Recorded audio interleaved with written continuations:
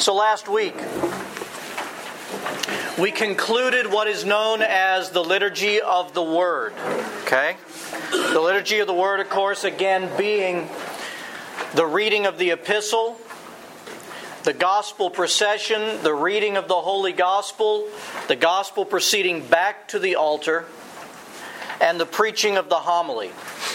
All of that is known as the Liturgy of the Word. And we, if you remember, talked about that in each of those activities, we need to be paying attention in such a way to the gospel reading, the epistle reading, and the homily as if our Lord Jesus Christ was speaking directly to us. Asking Him, Lord, what would you bring to me in this epistle reading? What do you want to speak into my life through the Holy Gospel? And what direction you would have for the salvation of my soul through the homily. That being completed, it also completes a section of the liturgy known as the Liturgy of the Catechumens. Remember, we talked about that. There was that point just before the just before the Creed, where the catechumens would exit the church. They wouldn't go to the rest of the Mass, the rest of the liturgy. They would leave to go be instructed in Christian spirituality. What does it mean to live as a disciple of Jesus Christ? And they would go through that training for the better part of a year, and there was even a time in the church that it was 2 to 3 years that they would go through that in-depth catechumen training.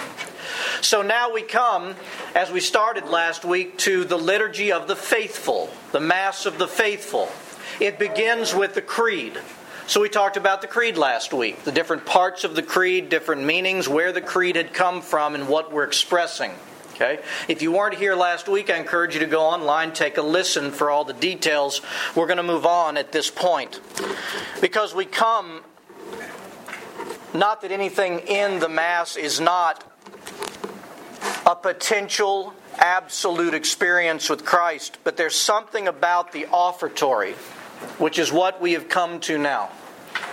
There's something about the offertory that so demonstrates the Christian reality of existence in oneness with God.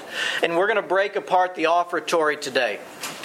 So the Creed being said, we come to the offertory. But before we get into the details of the offertory, let's talk about a general statement as to what the offertory is all about. Okay?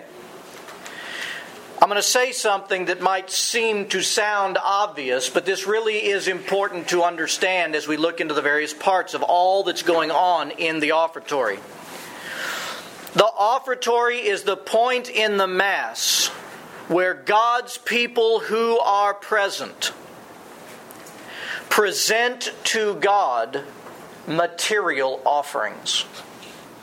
Okay? Offertory, offerings. Should be obvious, but we really don't think about it sometimes. Because there's a lot of the stuff of earth that is being offered to God during the time of the offertory. See, prior to this point in our journey, it's been preparation. And it's been hearing, receiving the words of Christ, preparing our souls for the ultimate communion with Him in the Eucharist.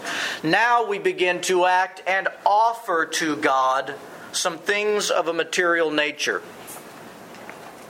So, Father Michael Kaiser, so that you understand the little bit of the history of God's people making offerings to God, in his book, Offering the Lamb, he says there is a distinct pattern of God calling mankind to come and make offerings to Him as a point, and this is important, as a point of relational contact in which man presents his offering to God, and in the same moments, God acts on man's behalf. We don't offer the things that we offer in the offertory just to lift them up, give way to something, get rid of something, and offer them up. It is a relational transaction that is taking place in the offertory. And we're going to look at that much more in depth. But let's take a look at God's history of asking for material offering or any offering to be offered to himself in the history of he and his people. Adam and Eve, starting with them. Were they not to offer themselves to God who walked with them in the garden? And were they not to offer up the obedience that God had asked as part of that relationship? Obedient to what? To not eat of the tree of the knowledge of good and evil? To walk with Him in the garden and grow to become like Him. Abraham. When God would make a covenant with Abraham, Abraham sacrificed animals in the process. It was a blood sacrifice called upon by God. And when Abraham did the blood sacrifice of the animal, God in the same moment finalized the covenantal transaction. I will be your God, and your generations from you will outnumber the stars. A very relational act, this covenant making. And what about once they came into the promised land from Egypt, and God, through the law and through instruction, told them the whole worship cycles of the year, every year. All of the sacrifices and offerings that God's people were to make. Let's take a look at these. There was the sacrifice, the offering of the burnt offering and blood offering for the atonement of sin.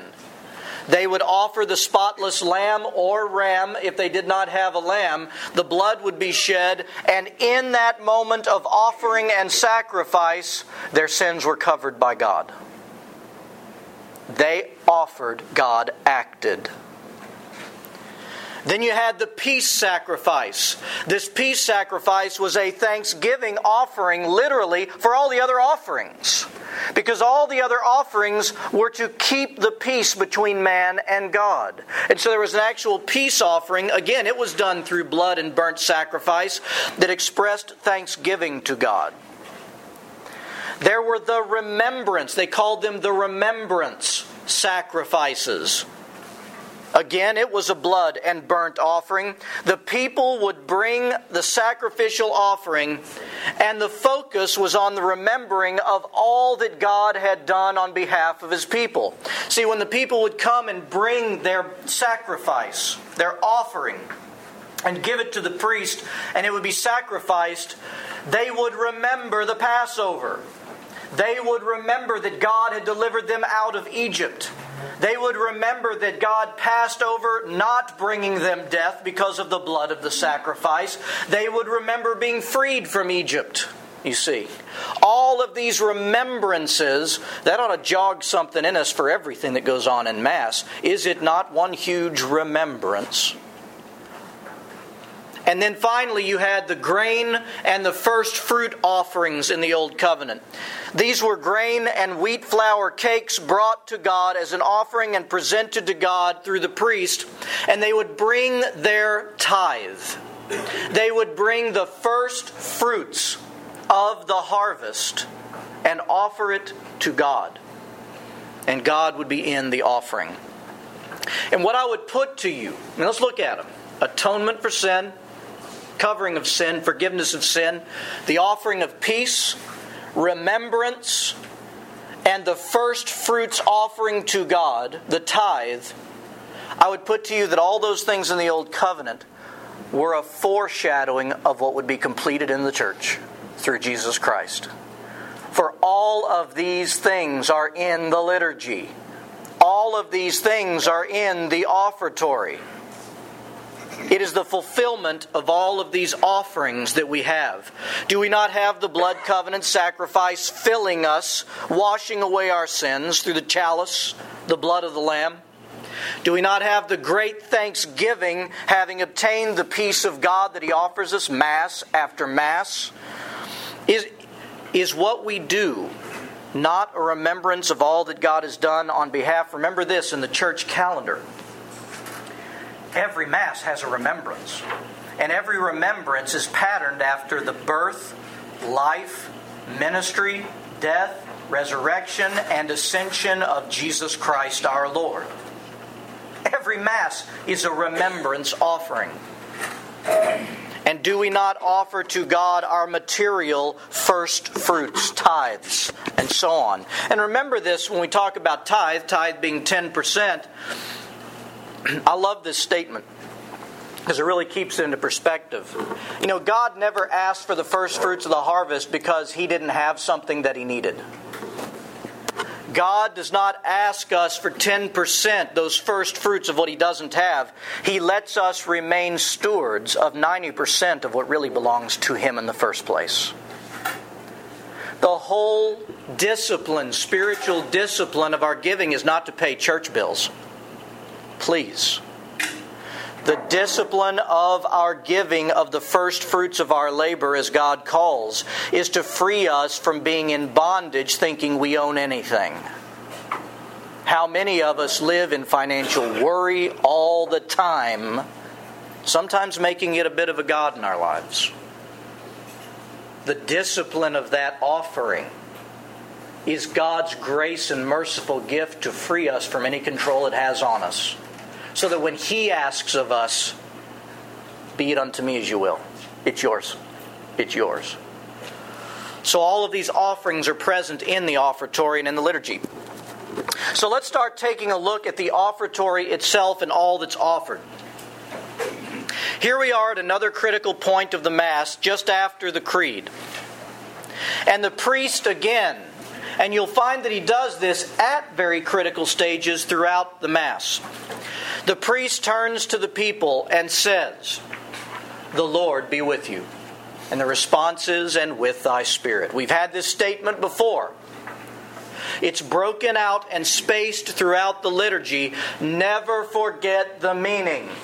The priest is not turning around and looking at you to present a nicety, "How you doing?" The priest is turning around with a great prayer and blessing that God would be with you. Father, Son, and Holy Spirit be with you. Why at this point? May the Lord be with you so that you will be graced to offer. It's at the beginning of the offertory. The Lord be with you, grace you to act on His behalf, for He's ready to act on yours. That's the statement. Now, as soon as the priest makes that statement and says, "Let us pray," the choir then sings the offertory hymn for that day. And what is sung each Mass for the offertory is prescribed. Every different Mass has a different prescription for what offertory is to be sung based on the remembrance of that day. For example, in today's Mass, All Saints' Day Mass, we have the offertory hymn that was lifted up by the choir, and the words are this: "The souls of the righteous are in the hand of God, and there shall no torment touch them. In the sight of the unwise they seem to die, but they are in peace. Alleluia." So that was the offertory that was sung. But there are a number of things going on. It's a very busy time in the Mass. So it's hard to catch everything, which is why I want us to take our time seeing and understanding all that's going on in the brief literal moments of the offertory. First, it's this. Let's talk about what's going on at the altar as soon as the choir starts to sing the offertory.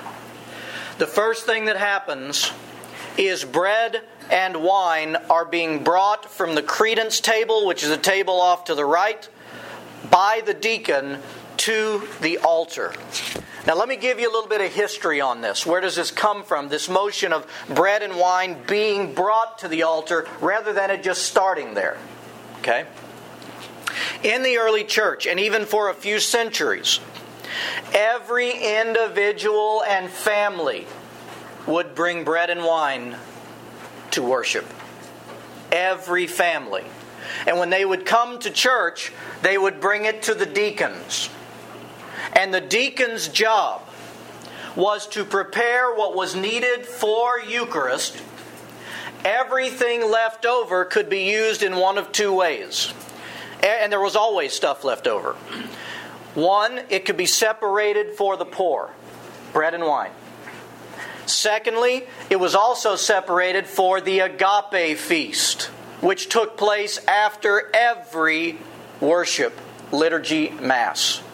Because in the early church, there was no separation. As soon as the Eucharist was done, immediately they ate together. They celebrated their life in Christ together. And so bread and wine was there for that. But it was the deacons that would receive the offering of the bread and wine from the people, prepare it, and bring it to the altar. And you see that motion going on when you see the deacon go. He goes and brings those gifts that not the priest is going to lift up, not the deacon, not those serving at the altar. This is the offering that God's people lift up. And the priest may do the action, but the people of God are making the offering of bread and wine. Okay? So that's going on.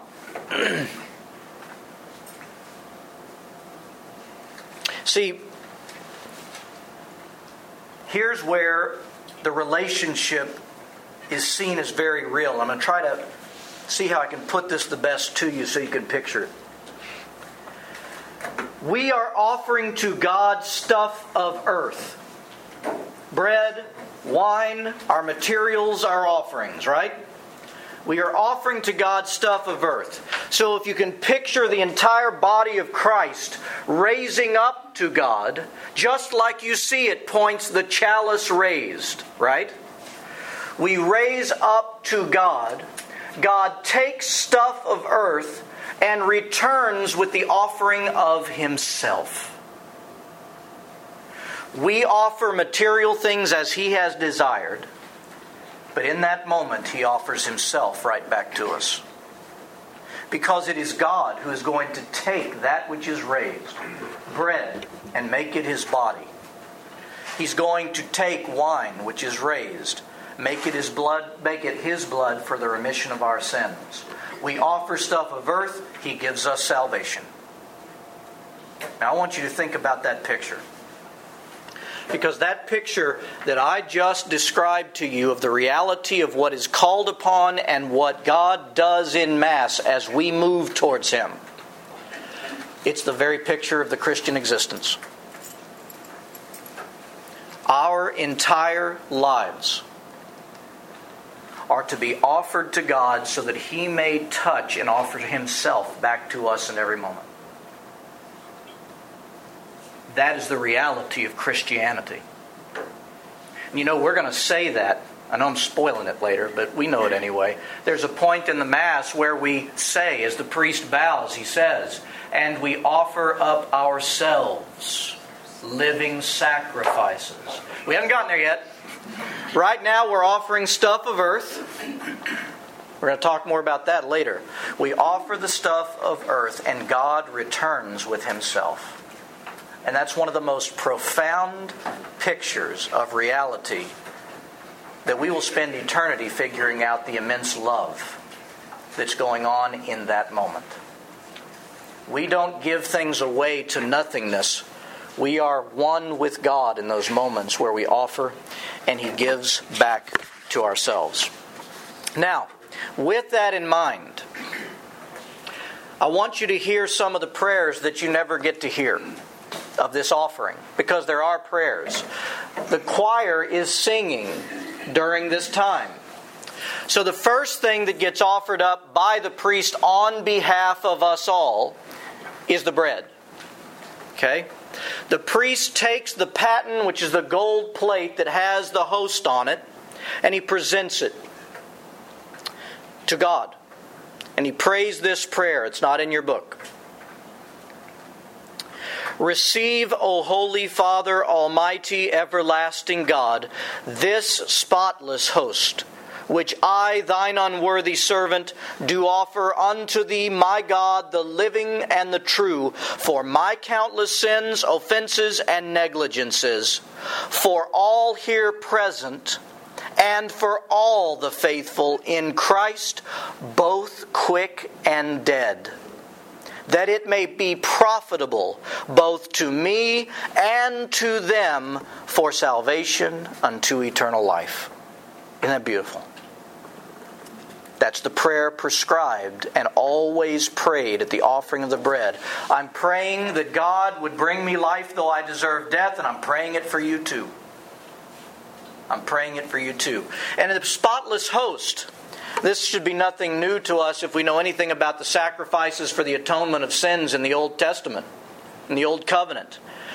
It is a spotless host. Christ was the fulfillment of all the sacrificial lambs, the spotless hosts that were offered up, blood shed for the remission of sins. And so we say, we offer this spotless host, but we offer it with purpose, that through the offering of this bread you will not only cover our sins, but be life to us. Be life to us.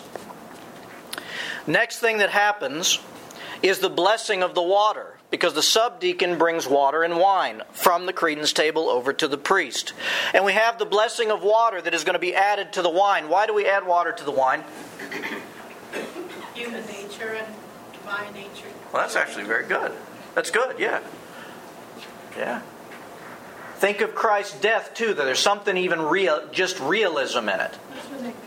When he pierced his side, what flowed out? Blood and water. Right? It's like if you cut yourself, the water's going to come out first, and then yeah. The yellow and gross. Right, right. So blood and water flowed, so when we prepare the offering of the wine, it is wine and water, okay, to become the blood and water. And the priest prays in the blessing of the water for this, O God, who in creating human nature hast wonderfully dignified it and still more wonderfully reformed it, healed it, brought it back to where it's supposed to be.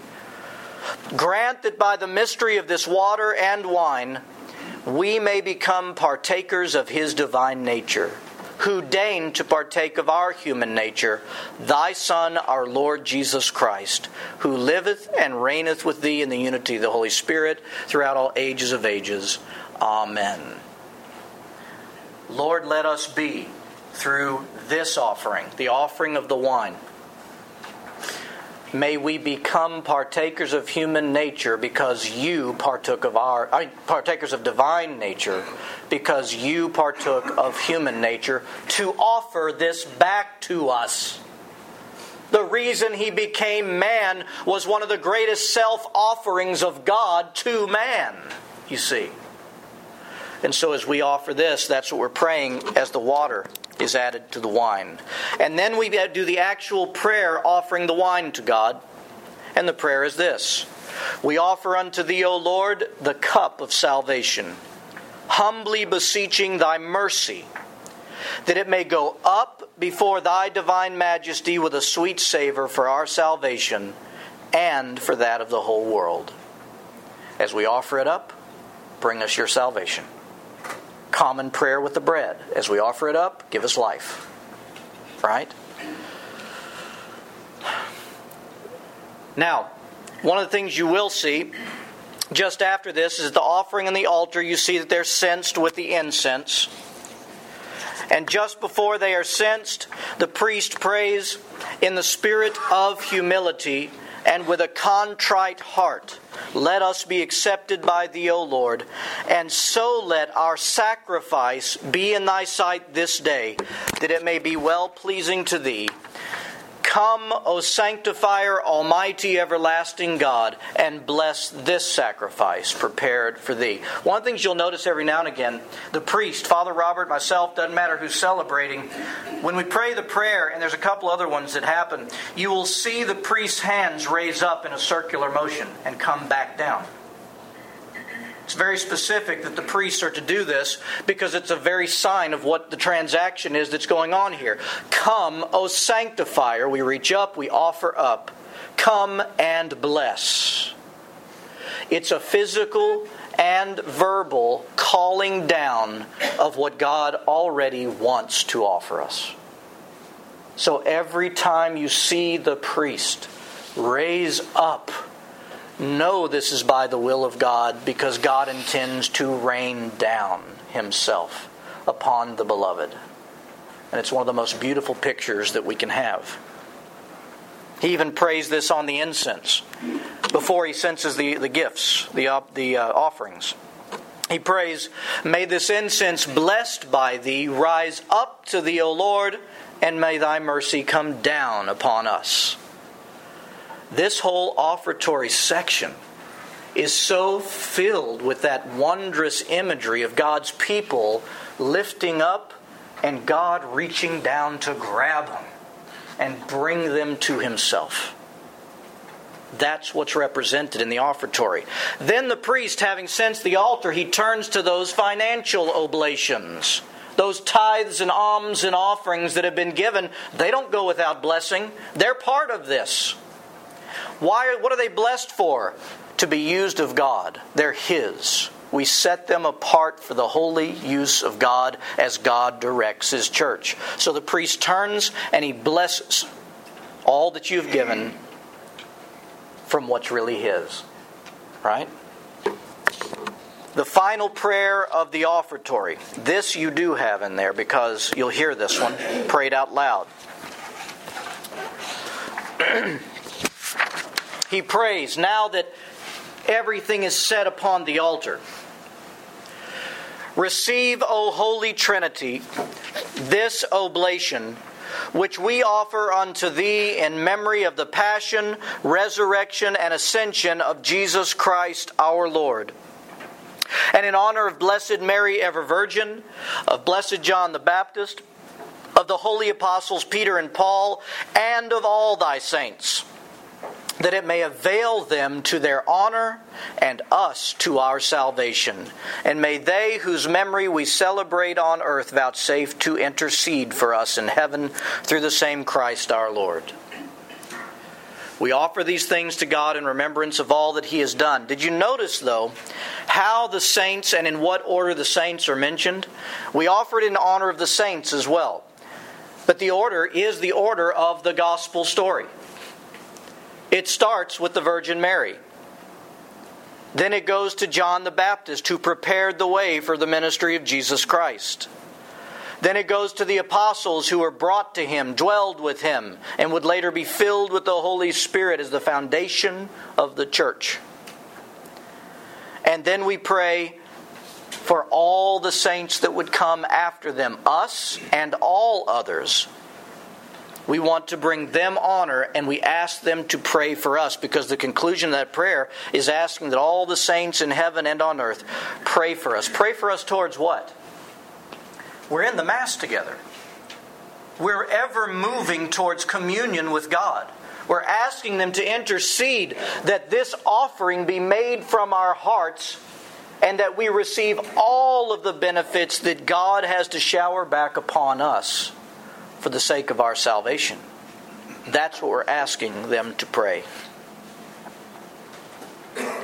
Now, having concluded this prayer, the offerings being set, the priest implores all of us to pray. He faces the people and says, "We offer this divine Eucharist to the glory of God and for the special intentions that each of you bring to Christ's altar." Let's stop there. I'm almost ashamed that I've never addressed this to make sure that everybody understands something.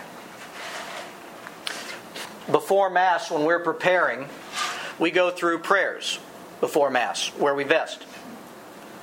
And in some of those prayers, we are able to lift up names that we're going to offer this Eucharist for. People that are in need. In our congregation, outside of our congregation, doesn't matter. And we do so. You hear needs listed when we get to the prayers later on. People's names for different subjects. But here's another reality.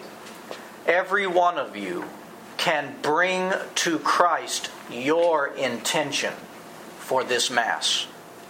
If you know of someone that is struggling, that God has given you such a burden in your heart for, you bring it to the altar by being there.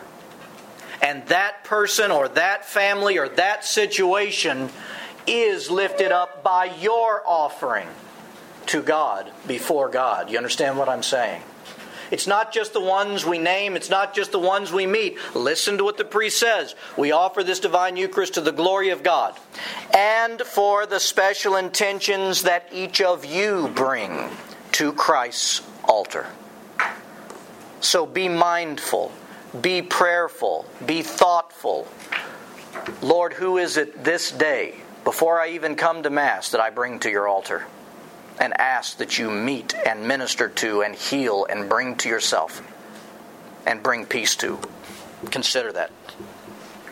Then the priest says, pray, brethren, now that all this is set, pray, brethren, that my sacrifice and yours, mine and yours, may be acceptable to God the Father Almighty. And then you folks pray. May the Lord receive this sacrifice at thy hands, to the praise and glory of his name, to our benefit, and to that of all his holy church, is the prayer that you lift up. You see, we're praying for grace again because we are in need of grace at every moment just to worship God. The good news is it's the very grace he longs to give because he's given us this scene to meet with us, to heal our souls, and to draw us ever near himself. In the name of the Father, and of the Son, and of the Holy Spirit. Amen.